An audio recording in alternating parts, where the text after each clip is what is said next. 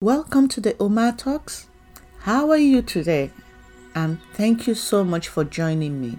If you're joining me for the first time, each time I mention the name God, I'm referring to Yahweh, because I know several people have different types of God, but here in Omar Talks, we talk about Yahweh. If you're also joining me for the first time and you prefer the word print or text instead of the podcast, please know you can find me on WordPress. And if you want to have a bit of a video or some pictures, you can also find me on Instagram. Thank you once more for joining me. Also, if you have not subscribed, please do so, because I don't post all the time. I actually post when I feel that I have something of value to add. And if you subscribe, that means you get to know when I've put something new on Apple Podcast or the WordPress. Thank you very much once again. Today's topic is the pursuit of success. Success is something that is so dear to everyone, because we are all searching for success. Actually, we are in search for security and happiness. Man is preconditioned to pursue success. In this quest, some seek religious dogma and the purpose of life as a means to obtain success, while others alternatively indulge self and pursue their own interests. Regardless, people are really following a course already preconceived by others for them. Invariably, this journey becomes a journey of individualism that puts focus on self and self alone. Unless a person learns and understands that man was not put together on earth to experience life as an individual, but as part of a community, this passage of self will be full of loneliness, fear, and anxiety. On earth, when journeying towards success, man places the love of self as the most important aspect of living. Consciously or unconsciously, people are initiated into a worldwide desire or cult by adopting the school of thought that self, which of course is individualism, is supreme. When prepared as early as childhood to undertake this journey, people have undergone this conditioning and manipulation of their thoughts and ambition by their family, friends, and society.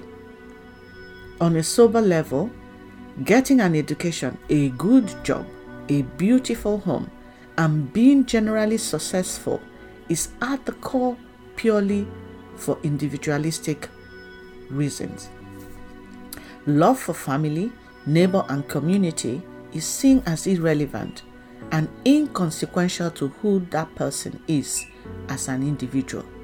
People are conditioned to believe that the importance of family and community does not play any role in the path to security and happiness. As a result, the sole purpose of a person's existence becomes that of self-gratification. Me. However, man's way to success has left many in physical and spiritual poverty. Cases of mental health problems have increased, whilst the issue of overwhelming loneliness seems unresolvable. In spite of the me, people are still very lonely. In this discussion, I set out to see what the Bible reveals about God. Does God believe in individualism? And therefore, is God individualistic? Was man made to be an individual or to play a greater role as part of a community? Starting in Genesis, the narration of creation emphasized firstly the importance of union and identifying man's bond to God. Next, we are given the genealogy of the first family, Adam and Eve, and their offsprings, for this is of second importance.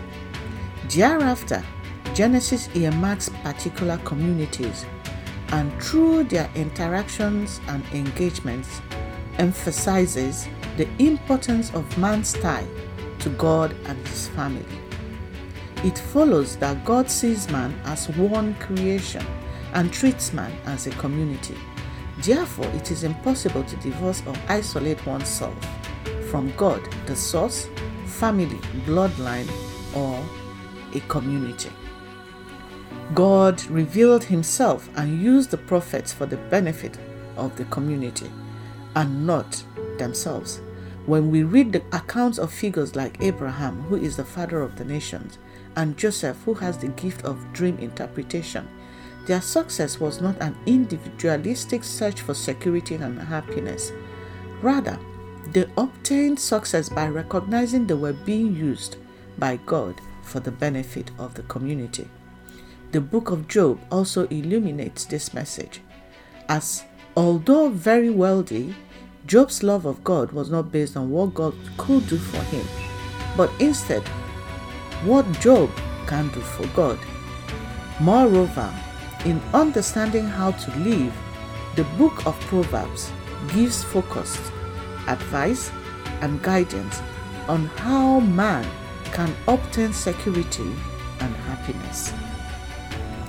Lastly, the life, death, and resurrection of Jesus in the New Testament demonstrates God's principle. Man is a community. Therefore, man is redeemed as a community. The resurrection of Christ was for mankind, not just for one person.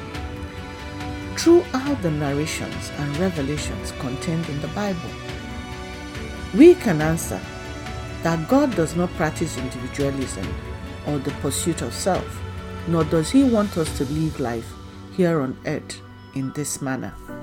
In the search for security and happiness, people have to resist the conditioning and replace society's dangerous dogma of self with the following. Self-centered living is the opposite of God's mandated way of living. It is impossible to divorce or isolate oneself from God, family, and community. Identify your family history, as within each story carries the record of reward and penalties related to your bloodline, and this can explain why certain experiences occur in your life. God sees man as a class action. A community speaks louder than an individual, and punishment and blessings are delivered accordingly. The case of Sodom and Gomorrah and other cases in the Bible. Likewise, community is similar to a passport. It acts as form of identity. God has laws, principles, and operates by them. God has secrets, some of which he shares with a person for the benefit of the community. God will direct a warning or give advice through a dream to a person for the benefit of the community. God does not control our mind or thought, and we should guard our mind for the preservation of the community.